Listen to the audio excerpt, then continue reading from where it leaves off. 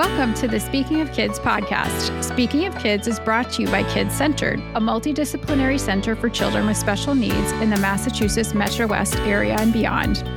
I'm Dr. Eavan Miles-Mason, and I'm joined today by Sharon Musto. Sharon is a highly trained reading and literacy specialist. She has over 30 years of experience in special education. She has worked at the Landmark School, which is a specialized school for children with dyslexia and language-based learning disorders. She worked there since 1992.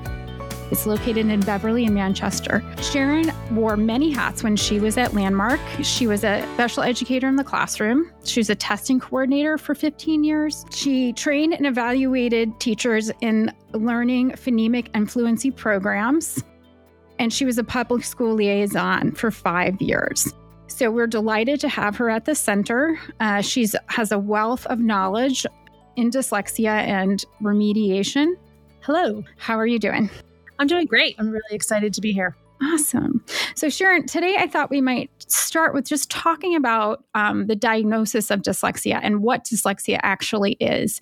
There is a lot of people are very curious about it. People want to know what it is. There's a lot of kind of confusion about it, and I think some myths about dyslexia and what it is. You're 100% correct. I think one of those biggest myths is, oh, they're dyslexic, so they see everything backwards.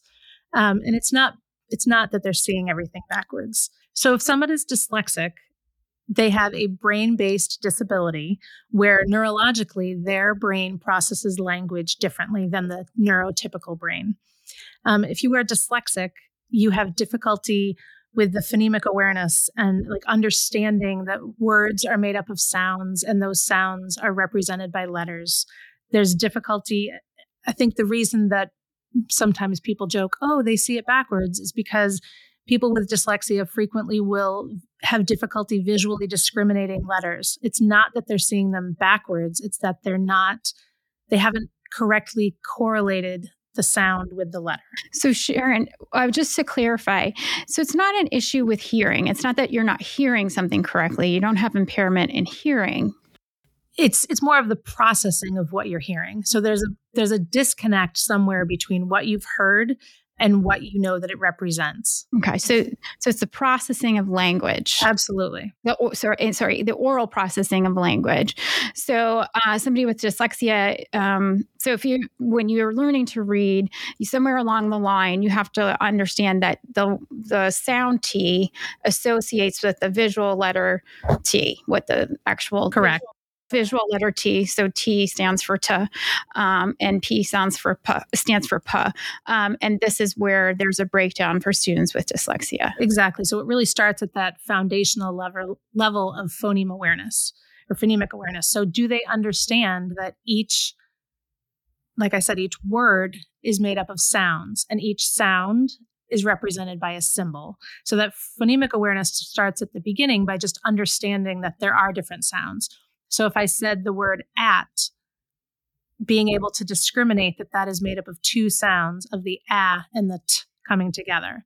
And it's really important to have that phonemic awareness, because the phonemic awareness then leads to being able to put letters onto it to lead to being able to actually read and spell the words. So if you don't have the strong phonemic awareness and being able to phonologically process the sounds that you're seeing in these letters, then you don't have a foundation. And without a foundation, you're not going to be able to get anywhere. When you were at the Landmark School and you had experiences before that in other schools, what were some of the early signs that a student might have dyslexia? What are some of the typical things you might see? Well, you definitely might see a child who is having difficulty discriminating between sounds that are similar. They might be saying one sound when they really meant another sound. A lot of times they'll have difficulty even it's not that they're not hearing the letters, but processing the difference between sounds that are similar. Students with dyslexia, when they're young, typically have difficulty with rhyming. So as we play a bunch of little rhyming games, sometimes students who have a particularly difficult time with that might be an early indicator. They can sometimes be reversing letters when they're writing them, but it's not that they are thinking that they're writing a reversed letter. They've just not mapped the letters correctly to the correct sound. Thank you. That's helpful. So again, we're having this breakdown with the phonemic awareness and understanding that it's mapping to a letter, that it's a letter's mapping to a sound, and even understanding that letters within a word are corresponding with sounds. Correct. And sometimes it's not always one letter per one sound. Right. That makes sense. We could talk about this for days and hours, but also English is very difficult sometimes for dyslexic students because it's irregular in the way that sounds. A sound can sound differently within in a different word. But I did want to mention that dyslexia is a pretty common neurological disorder or neurodevelopmental disorder. It does occur in about 15 to 20% of our population, and so it's not it's a high incidence condition, and it's something that we as a society we really need to treat and remediate. So if your child has it, or if you're a teacher in a general education classroom, it's something actually that we'd see pretty commonly. And I need to kind of be aware of. Going back to sort of the skills that we see that are affected, one of the things I think we need to think about is, so that phonemic awareness, sometimes if we think about reading, there are multiple skills. Reading is a very complicated process, and there are multiple skills involved. So that phonemic awareness, you were kind of seeing it as the base skill. So then what grows from the phonemic awareness? What else do students need to read? And what else is affected when you don't have that foundational skill?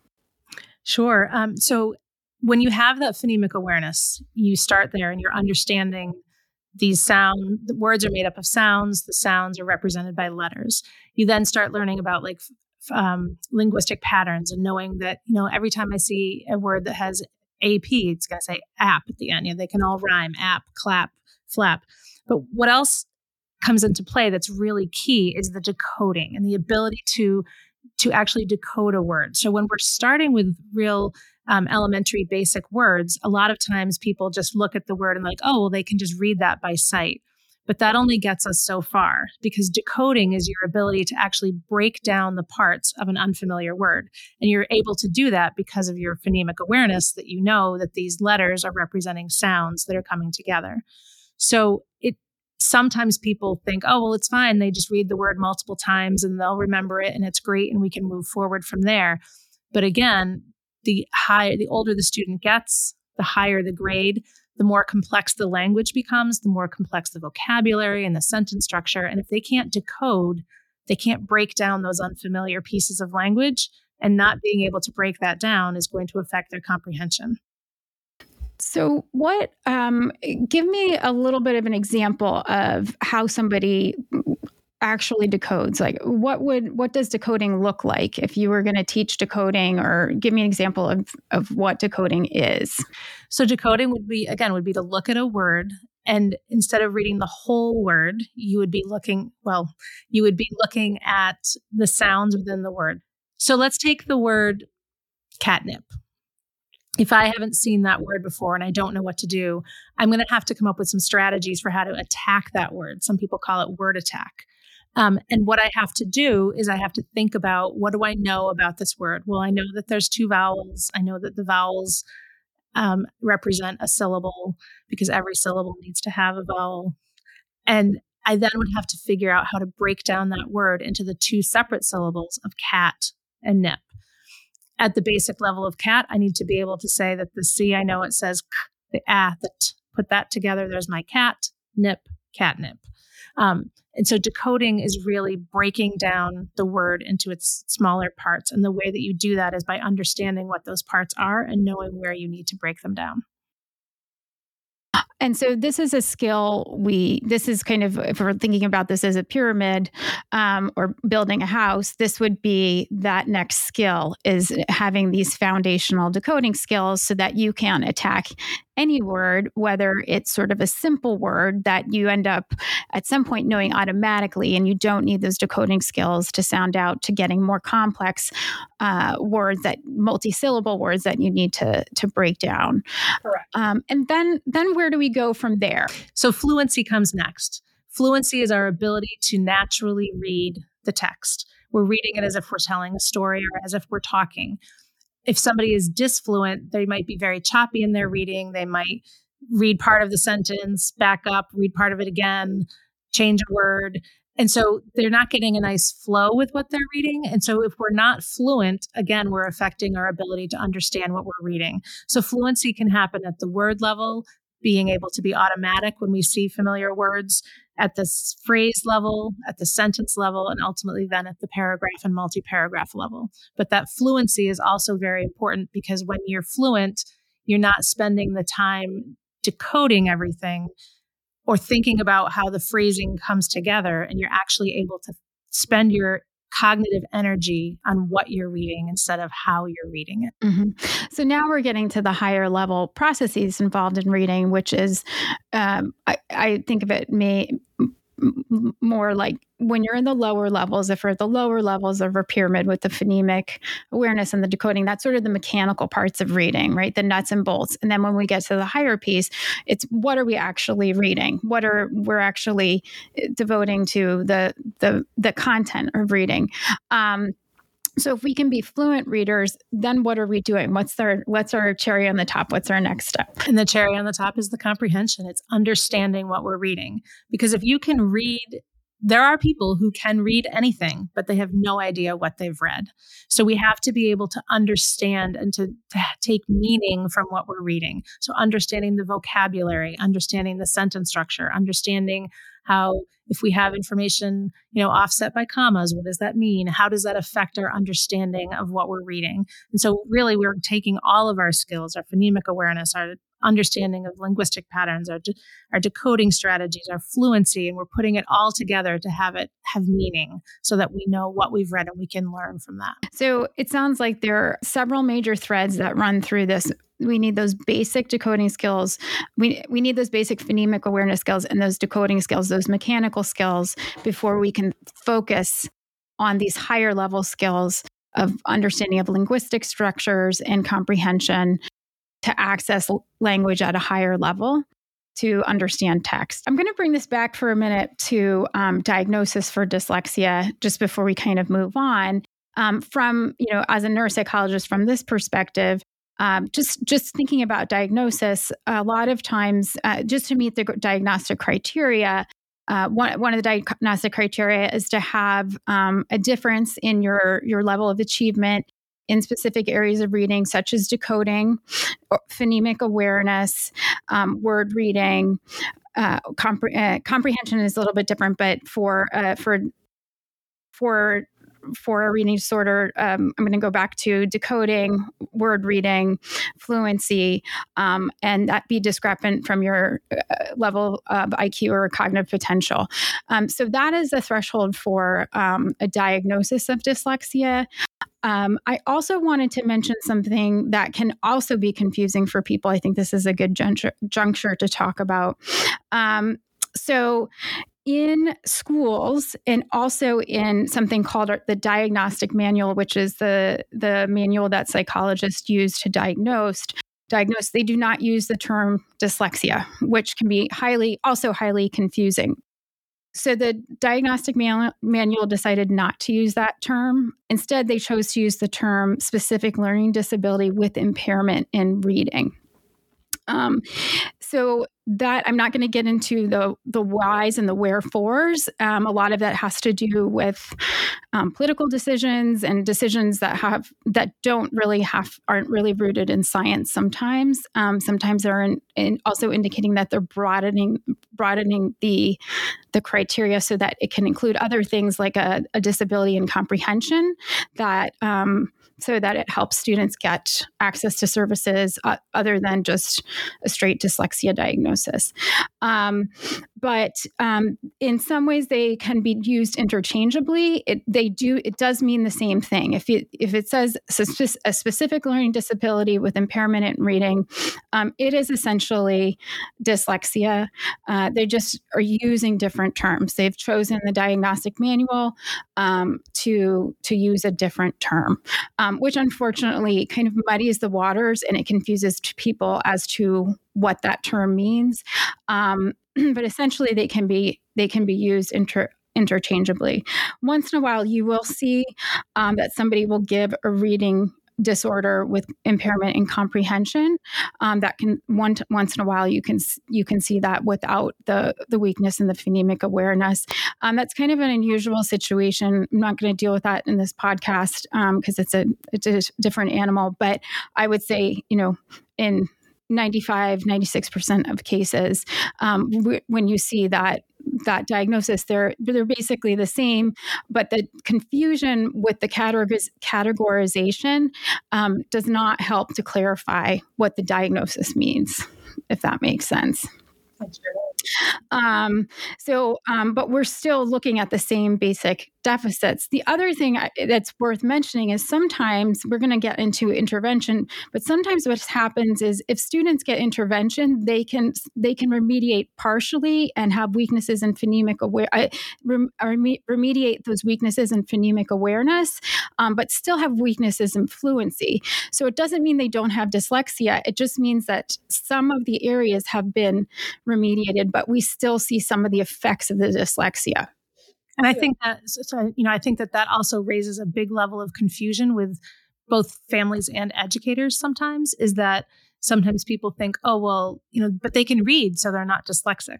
Mm-hmm. And that's not true either. And they're, in my experience working with many, many students over the years, I do find it fascinating at times when you have a child and you look at their ability to read words in isolation and you look at their ability to decode and their phonemic awareness, and it's so incredibly low. And then you look at their ability to read a leveled text fluently, and sometimes they can actually access that text. They're not fluent. They're, very choppy and lots of errors, but they can read far better than they can decode. And that's very confusing for some educators and families because they think, well, how can they be dyslexic? They just read that, but they weren't accurate. And if you take those exact same words and you put them on a piece of paper in isolation, they don't know how to get them. Right. And so we're going to talk about that right now. We're going to talk about how sometimes that happens and inconsistencies in how students perform. And also the fact that dyslexia isn't something you grow out of. So it's not that you had dyslexia and then you no longer have it. It's a lifelong. It's what we call a developmental condition. You can treat it, but it is a lifelong condition, and we'll talk about what it can look like when it's treated. And there's lots of good news there, but that can also be confusing for families because if students hit a certain level of achievement and their skills remediate, they'll say, "Well, you no longer qualify for that diagnosis," and that can be very, very confusing as well. So I think this is a good time to talk about intervention. It's a good segue for that conversation. So Sharon, you are have been the one on the front lines who's been doing intervention for a very long time. So I'm going to turn to you and ask, what are the components of good evidence-based intervention? How do we help with this weakness in phonemic awareness that cascades into challenges in all these other areas? How do we address this? Great question. It needs to be multisensory. We need to be understanding that we have to look at this from an auditory, like a listening perspective, visual, what we can see, kinesthetic, being able to touch. It needs to be systematic and not just haphazard and, we'll do this sound today and maybe we'll work on that skill tomorrow. It needs to be sequential so that you know where you're starting and where you're moving to. And there needs to be a real component of spiraling and reviewing and working to the point that the student will master it. The big buzzword that everybody hears is automaticity. And that's really just making it so that it becomes natural. They're able to do it automatically. And I think the other thing is to notice that, it really needs to address language. Having dyslexia is a language disability. And there are 4, key areas of language that it's important to think about. It's the listening, the speaking, the reading, the writing. If you're dyslexic, you have difficulty perceiving those sounds correctly. You can have difficulty processing and creating those sounds as well. It doesn't mean you have a speech impediment. It means that you have some difficulties with formulating the correct sounds that you're looking for to match what you're hearing or what you want to say. They have difficulty with the reading and the writing. So that those good programs have to be really multisensory, systematic, sequential, provide that review so that we can address these skills and allow the students to succeed. So one thing I'm hearing you say is that this isn't necessarily something that somebody would think about automatically, but reading seems almost, I wouldn't say a passive process, but you think that you're just looking at a piece of paper and you need to learn how to break down those sounds. But it's a language-based process so that you have to engage lots of different pathways around language. So there's listening that has to do with auditory language. We're going to talk a little bit more about spelling because it's a really important process that is intimately tied to reading. And then there's reading, and then there's writing. So writing is the other process that's intimately tied with language and with reading.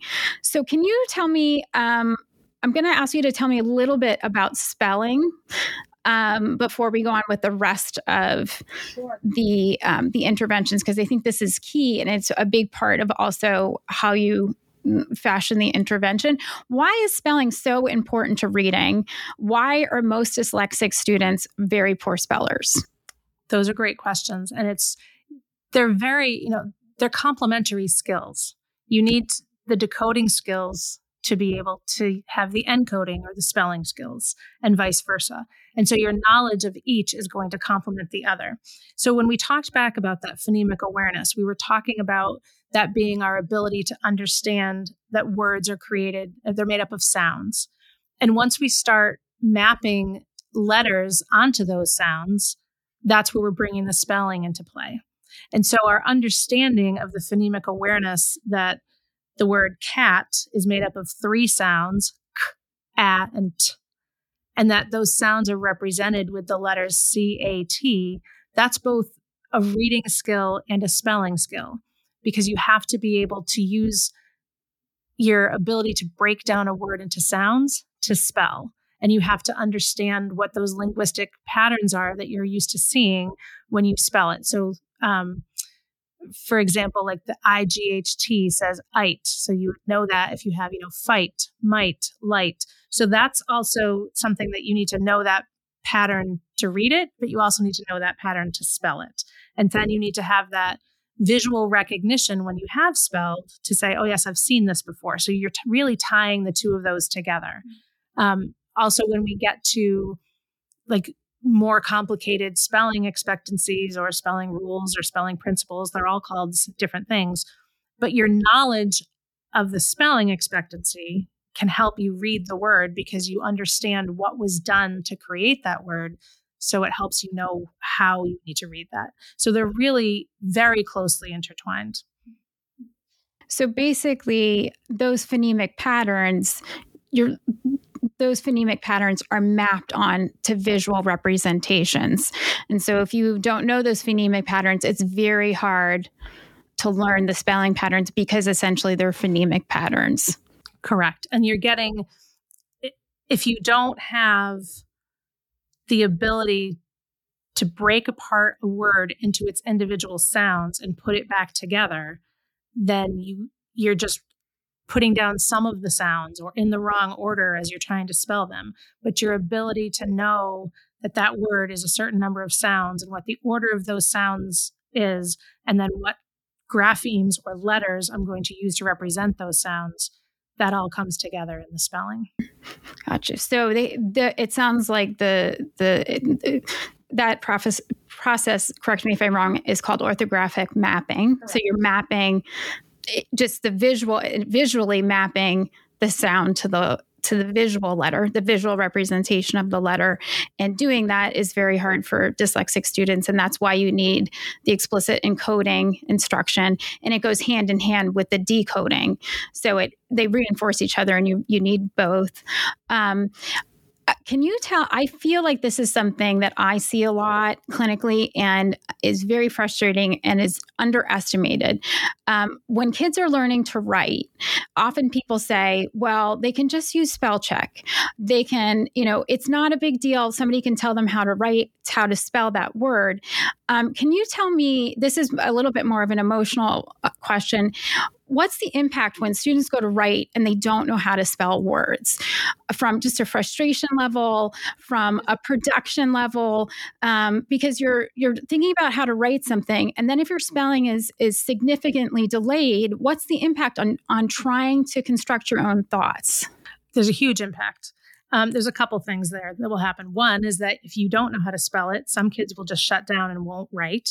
And because it's just too hard, they have to spend so much energy trying to figure out what letters they're supposed to put on the page that they just get so frustrated that they give up. Or they work so hard to put down their letters on the page, and then they try to read back what they wrote, and they have no idea what they wrote because it doesn't make any sense because the graphemes don't map correctly. And one of the biggest things that we see a lot is that a student who has these amazing ideas, they're a very intelligent child, they have a great vocabulary, but they don't know how to spell any of those words. So instead of using a word such as gigantic or enormous, they're going to just say, forget it, I can't do that. And they call it big. And then you have a child who has a greater vocabulary and a greater ability to demonstrate complex, sophisticated language, but really simplifies what they're writing because it's just too difficult to try to figure out how to spell what they wanted to say. So it limits writing in many ways and creates a lot of frustration for kids. Yes, it does. Great question. So where we were before was talking about the need for it to be multisensory.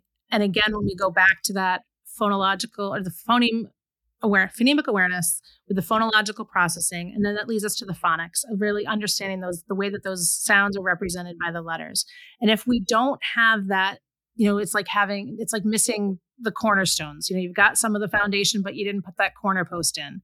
And we really need to have that there because kids need to be able to recognize those phonemic patterns or the phonics patterns within those words. They need to say, oh, I recognize that part.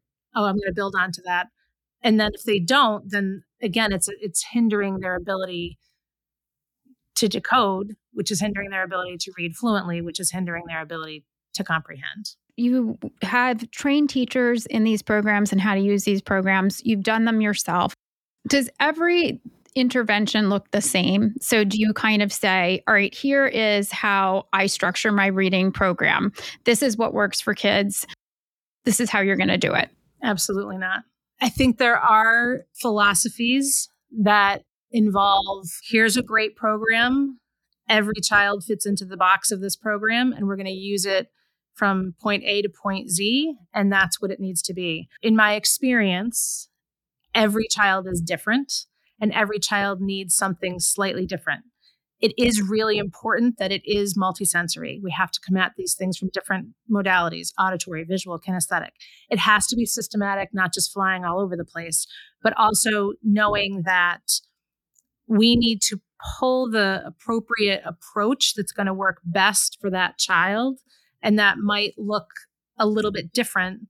It should look different than another child in another room next door because they might have similar needs, but not identical needs. And it's really important to make the programming for a child to be specific for what they need. And if there's something that needs to be done a little differently for them, or maybe pull something from a different program, a piece of a program, and pull them together, not just haphazard, like, hey, I'm going to grab a little of this and a little of that, but really looking at what the needs are of the student and making sure that you're developing the best program for that child, not just the program that everybody in the class is going to get. So it sounds like you pull from different empirically based and validated programs to see what would be the most appropriate for this student. Correct. I think one thing we haven't talked about yet is, just as I just said, do you use the same program for every student? Every dyslexic student is not the same.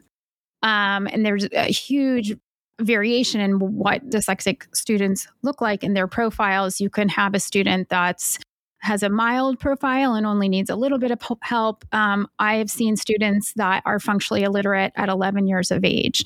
So I would imagine that that looks extremely different, and you would put together a very different intervention for those kinds of students. Correct. There's an art, right, to what you're doing, and it requires a flexibility. But it sounds like you're using the programs that have the research backing. Yes. And I think what's, sometimes I'll jokingly refer to a student as like a Swiss cheese child, where they clearly received some portions of interventions at different levels. And so they have a pretty good foundation. There's just some holes in there. And so I kind of view them as a student that you have to fill in the missing pieces. And then there's other students that we're starting from ground zero because they don't have anything. And so we are going to really start at the foundation and build. And, just to clarify what I'm saying for like a Swiss cheese child, I'm not talking let's play whack-a-mole and let's just kind of like hit whatever hole we want along the way. But we're going to systematically look at that and see, like, starting at the foundation, what do they have? What are they missing? Let's fill that in. Now let's move up to the next level. What are they missing? What do they have? Fill in what's missing. I do think that it's really important to look at the individuality of each child and what their specific needs are. And I think that that's why, sometimes when students are grouped in groups of like 5 and 6 students to work on their reading, they might be similar, but they're not going to be the same. They're not going to be having the same exact areas of weakness and the same exact style of learning style in general, but not the same. They aren't going to have the exact same benefit of an identical approach. And would you say that also they're not going to have the same specific needs? So even if they're at a general level, they may be missing different phonemic areas, and the teacher might not be able to address the different areas of weakness because the profile is uneven for the students. Exactly. Like even within that phonemic awareness, some students might be able to break apart the word and not put it back together. And others might be able to put words together if you give them individual sounds, but they can't break a word into the sounds. And so they both have phonemic awareness issues, but they're very different. And I think there are some just core foundational strategies that are absolutely excellent for every child. But I also think it's important to look at the specific nuances of each child about what their specific needs are. Obviously, in an ideal world, everybody would have actually, I'm going to change that. I was about to say that everybody in the ideal world, everybody would have that one-on-one ability, have the ability to have a one-on-one instruction for reading. But I think that that's not true. I think in the ideal world, all children will be given reading instruction from the get-go that is multisensory, systematic, and sequential, and will allow all students, even those with dyslexia, to be successful. They might need a little additional remediation, but putting those foundational skills in place for everybody, whether you have dyslexia or you don't, isn't going to hurt those that don't, and it's only going to help those that do. I think that's a great point. And I think that's a great segue to talk about some of the broader issues about literacy instruction that are happening in the country and in the area. And I'm sure you're aware of this. Let's talk a little bit about the different educational models, such as level literacy, LLI, and Lucy Calkins, which have gotten a lot of negative press in the last year or last 2 years. They have been wildly popular for a long time, but have come into heavy fire because data has shown that they have not been effective in educating children. And in fact, data has shown that we're kind of really behind the 8 ball in reading skills because of them. I'll let you speak to sort of the educational strategies and the methodology behind them. And then maybe we can have a little bit of a discussion. What is the Lucy Calkins model? I think a lot of parents have heard about Lucy Calkins and Fontes and Pinnell. What are these models? What do they entail?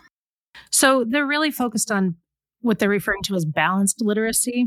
And really what they're doing there is the focus is on meaning rather than like accuracy of what's being read. Their whole kind of premise is, there is some haphazard kind of phonemic awareness instruction put in there, like a little bit of this and that.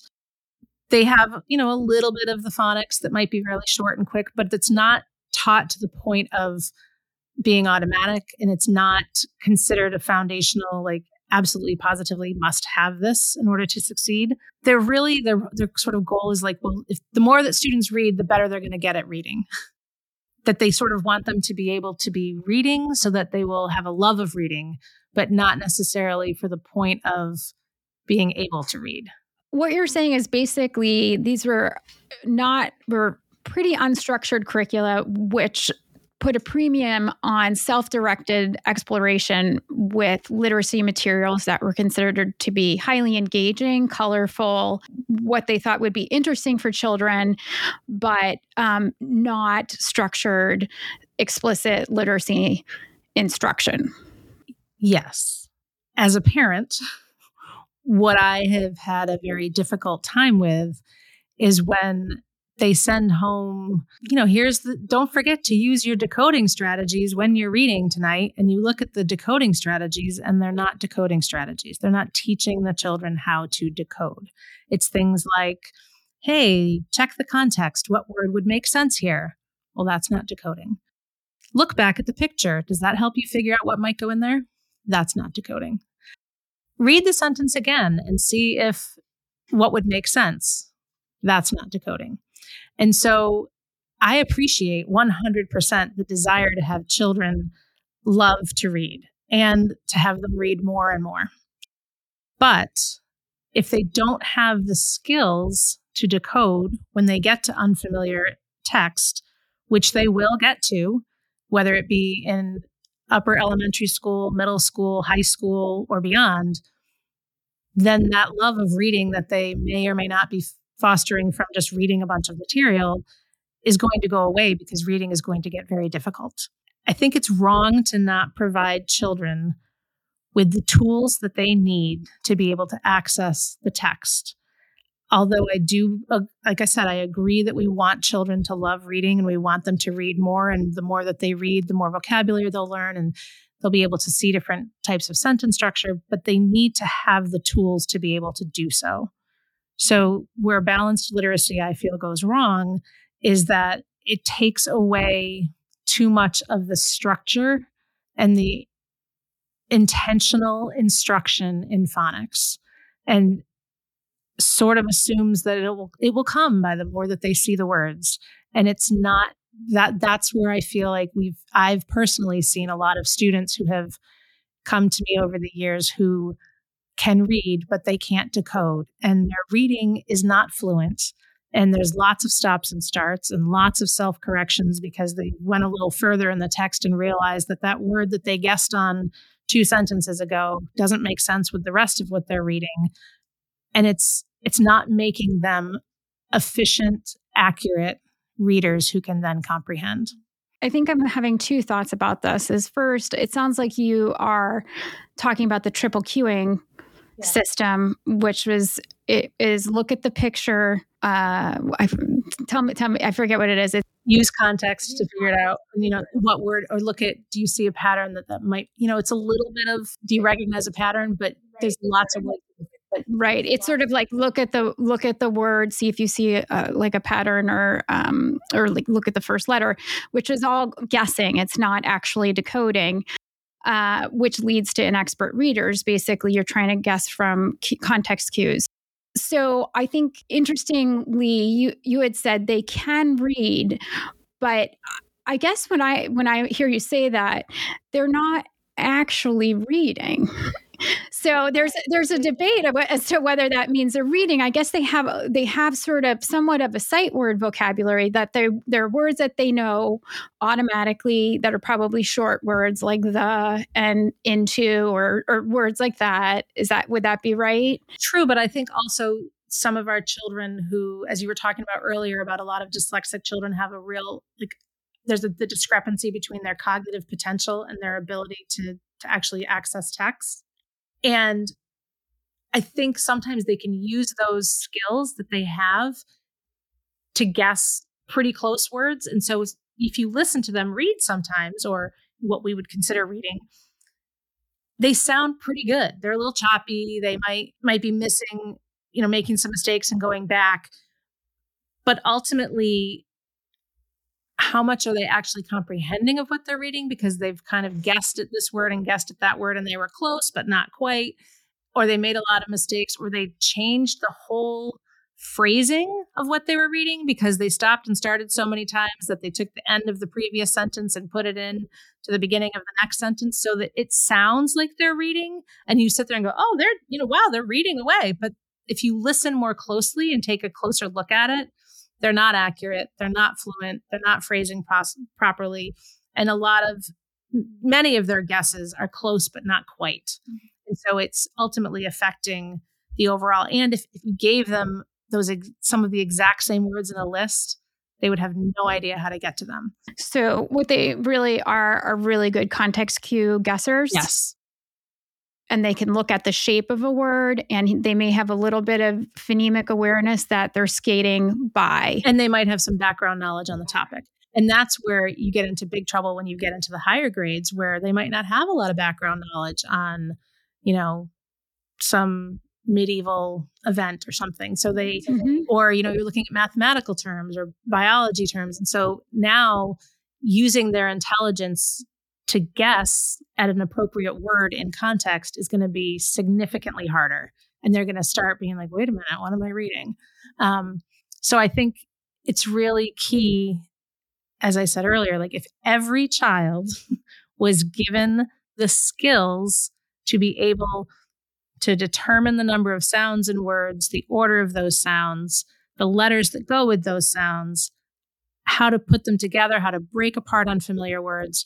If they all had that key foundation, they'd be building some beautiful houses of reading, putting lots of books in there. Right. And when you get to words, if you're in biology and you get words like meiosis and meiosis and mitosis and things like that, now you're kind of you're past the faking it phase, and you're going to lose people.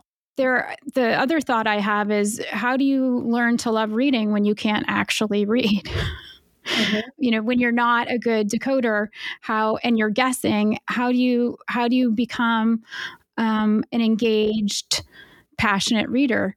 Well, and I think what you have there sometimes, I've worked with a number of students who they've quote unquote read the book, but then you start asking them questions about it and you realize that they might have gotten the big picture of what they read, but they missed a ton of details and a lot of the inferential skills that are in there or the inferential information, because they were just sort of doing a great job of guessing at what came next and not really taking the time, not really having the energy to take the time to think about everything that they read and to make sense of it and to interact with it while they're reading, to be thinking, like actively reading and thinking, geez, what do they mean by that? Oh, yeah. Okay. Or making the connections because they're just kind of using their energy to get through the text. So like, I read the book, but they can't tell you most information about the book, or they can tell you it was about this boy and his dog, but they can't tell you what happened. Or if you ask specific questions, they will have a very difficult time coming up with the information. Right. So they can't read for deeper meaning at a deeper level, and they're having trouble synthesizing the information. And then this also really makes me think about what the other criticism of Fontes and Pinnell is, how this affects children of color and children from low income neighborhoods and areas where they don't have the same background experience that other children.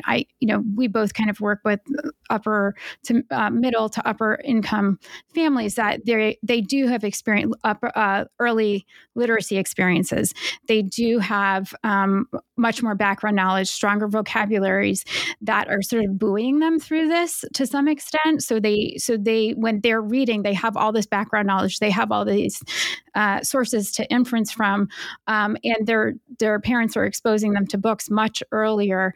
They're orienting them to literacy and encouraging them to be interested about it and be curious about it, where other children don't have that opportunity. Their families don't have the opportunity to give them these experiences. So if you think about that, that's really upsetting.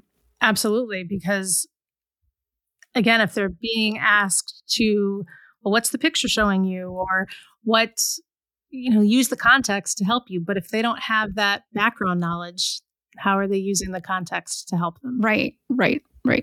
Can you talk a little bit, we're going to wrap up soon, but can you talk a little bit about the importance of vocabulary building too? Just phonics is obviously really important, but just teaching vocabulary, reading vocabulary. Absolutely. And that kind of goes back to what we were talking about the importance of needing the decoding, because you have to be able to decode the word to make sure that you're getting the accurate word, because especially as we get to these big multi-syllable words, it's really easy to miss a syllable.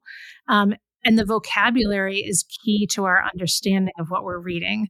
And if we don't understand the vocabulary, then we might, it's complicated, because you have some kids who can actually decode those words and they're doing a good job with it, but then they have no idea what they read. So you ask them the question and say, well, what did that mean? And they said, I don't know.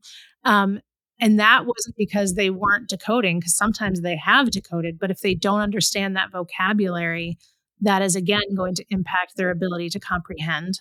And the vocabulary is really key, because we can't just be always using, big, small, happy, sad. It has to be the sophisticated vocabulary that they're going to be experiencing in their school books that they read, in the textbooks that they have, and that they want to be using in life. So vocabulary is also, it's really key to the comprehension of understanding the subtle nuances of language when you use one word versus another. But vocabulary and really understanding the meaningful parts of words is going to help you understand the vocabulary. So knowing about those common prefixes and suffixes and word roots and what they mean and how we're building words from there. It's all very important to be able to help them understand what they're reading. And, the more you understand what you're reading, the more you enjoy it. Mm-hmm. Yeah, that would make sense. That would make a lot of sense.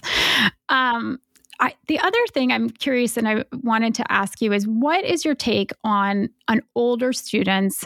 I would say students that are 13, 14, 15, 16, 17, even students in their 20s or adults that never learn to read.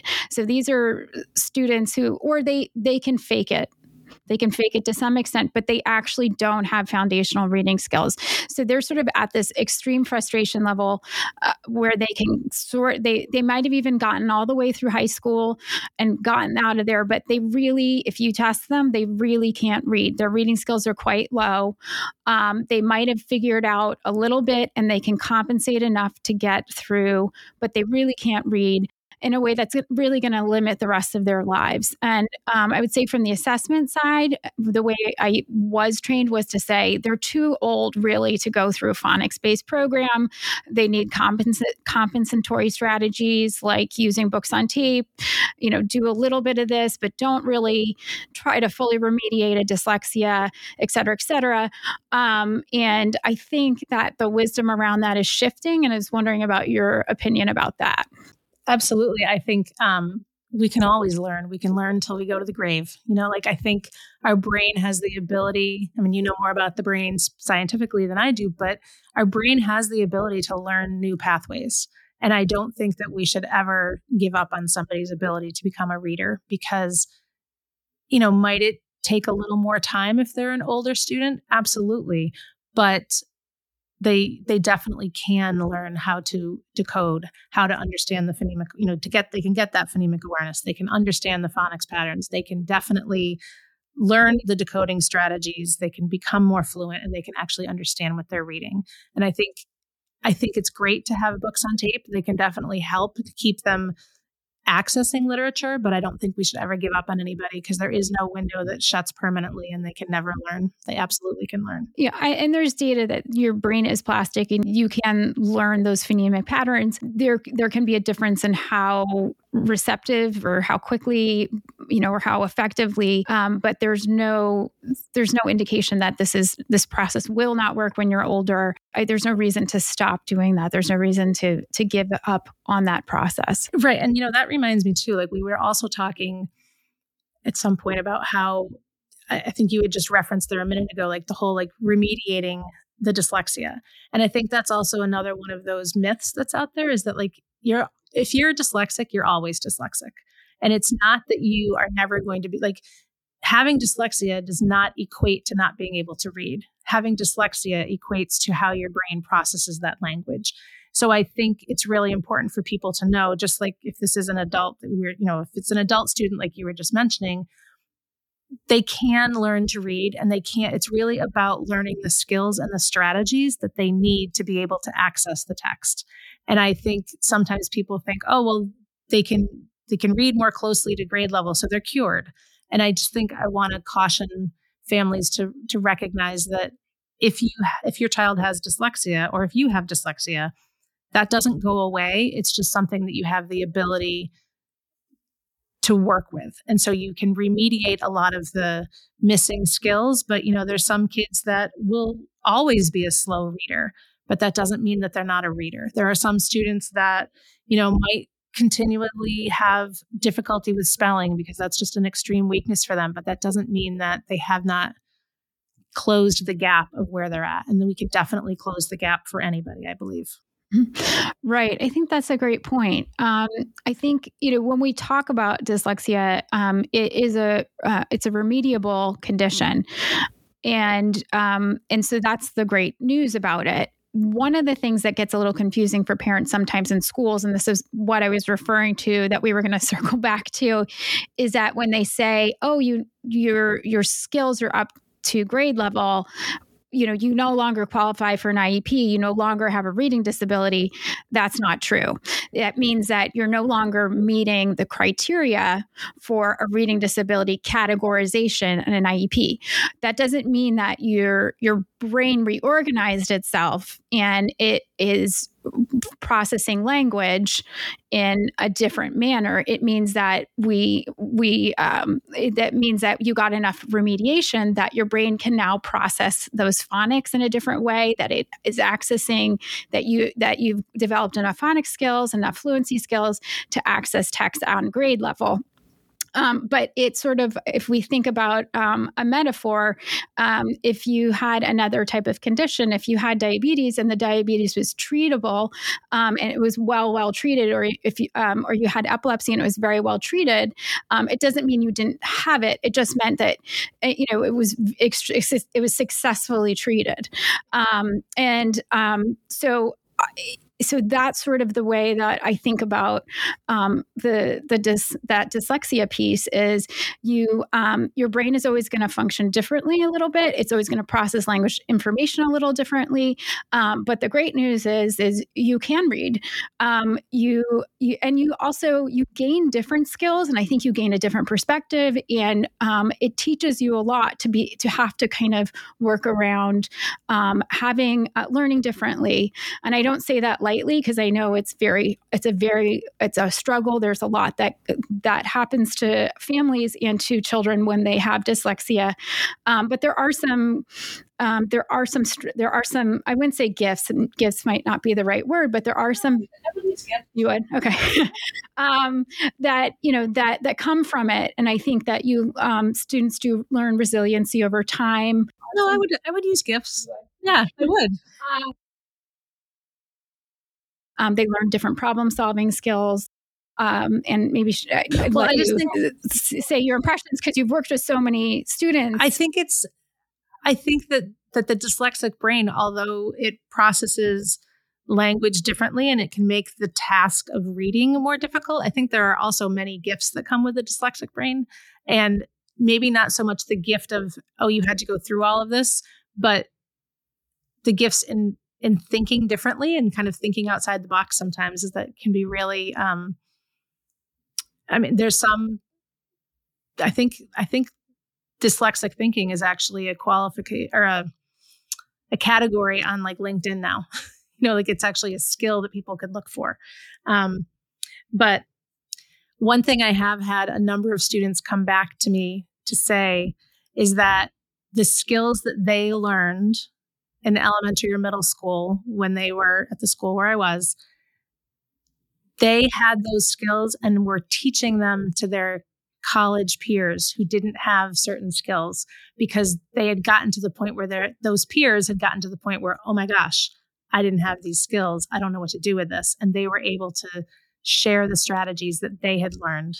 And so I think in some ways, that's a very empowering feeling for them to say, look, I went through all this. I had to work extra hard, but now I've got these strategies and skills, and I can be very efficient about dealing with some of my work because of the strategies and skills that I developed while struggling to remediate my dyslexia. That's really interesting. One thing I would say that part of my graduate training, my mentor did a lot of research in resiliency, and part of being resilient is that the definition is you had to have had something adverse happen to you to overcome. So you do have to have an obstacle to say this was difficult, and I figured out how to overcome it, and it gives you a level of confidence. It gives you a level of competency. So in that way, it is a gift that you do receive from it, and I think it gives you certain ways of thinking about how to solve problems. How if I can't do something exactly how somebody else does it, how might I go about it? How might I figure this out? And then on the flip side, how do we as educators, as adults, give students the tools that they absolutely need to not then for their entire lives be trying to figure out something that they don't know how to do. Right. And that brings up the whole idea to, not to go down this rabbit hole, but just the whole idea of empowering versus enabling. And really, yes, dyslexic students have difficulty with reading and decoding and spelling and just all aspects of language, but it is able to be remediated. There are strategies that they can learn. And I think sometimes the nature of a teacher can almost you want to help the child. And some kids definitely learn that, if I stop reading and look at my teacher, she's going to give me the word. But I think the more that we can empower those students that they have these strategies, teach them the strategies, empower them to use them, they then become much more aware of who they are as learners and who they are as a coworker, and what strengths and weaknesses might they bring to a situation. And I think that is another one of the sort of hidden gifts of having a dyslexia diagnosis, is being able to figure out, I think if you were to ask a neurotypical child, well, how do you learn best? And what are your strengths? And what do you bring to the table? They're not going to necessarily be able to answer that. But a student who has dyslexia, who has really worked through, learning how to read and all the different strategies and knowing, it's helpful if I have that, what you're talking about, if I have it in writing as well, or if I have a picture to match with it. And that really makes them know who they are to be able to be superbly successful as far as saying what do they bring to the table. Thank you for that perspective. And thank you for this conversation today. It was really, really fascinating, really great stuff. And thank you so much. Thank you so much. Well, it was a pleasure to be, and I'm really excited to be part of the Kids Center team. Thank you so much. I'm delighted that you're here. Take care. Have a great afternoon. Please visit our website at kidscenter.net. Look out for our next podcast, wherever you get your podcasts. Upcoming podcasts are about IEPs, 504 plans, language-based programs, and more. Have a great afternoon.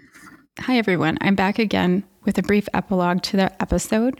I wanted to mention that a few days after the podcast was made, Columbia's Teachers College announced that it is shuttering the Lucy Calkins Reading and Writing Project.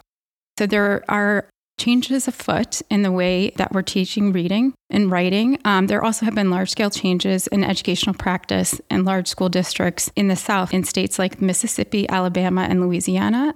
They're taking on curricula using the science of reading and phonics, multisensory sequential phonics, and they've shown huge gains in their students' scores. So there's a lot of promising change happening in the way that reading is taught using evidence-based science.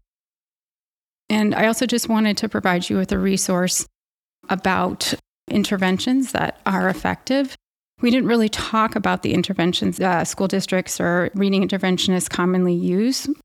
Some of those programs are Wilson, Orton Gillingham, and the Lyndon Boobdell LIPS program. However, as we discussed in the podcast, it really depends on the areas of weakness that the student has, where they're struggling, and how their dyslexia is manifesting. But there is a clearinghouse called the What Works Clearinghouse. You can actually just enter that into a search bar online.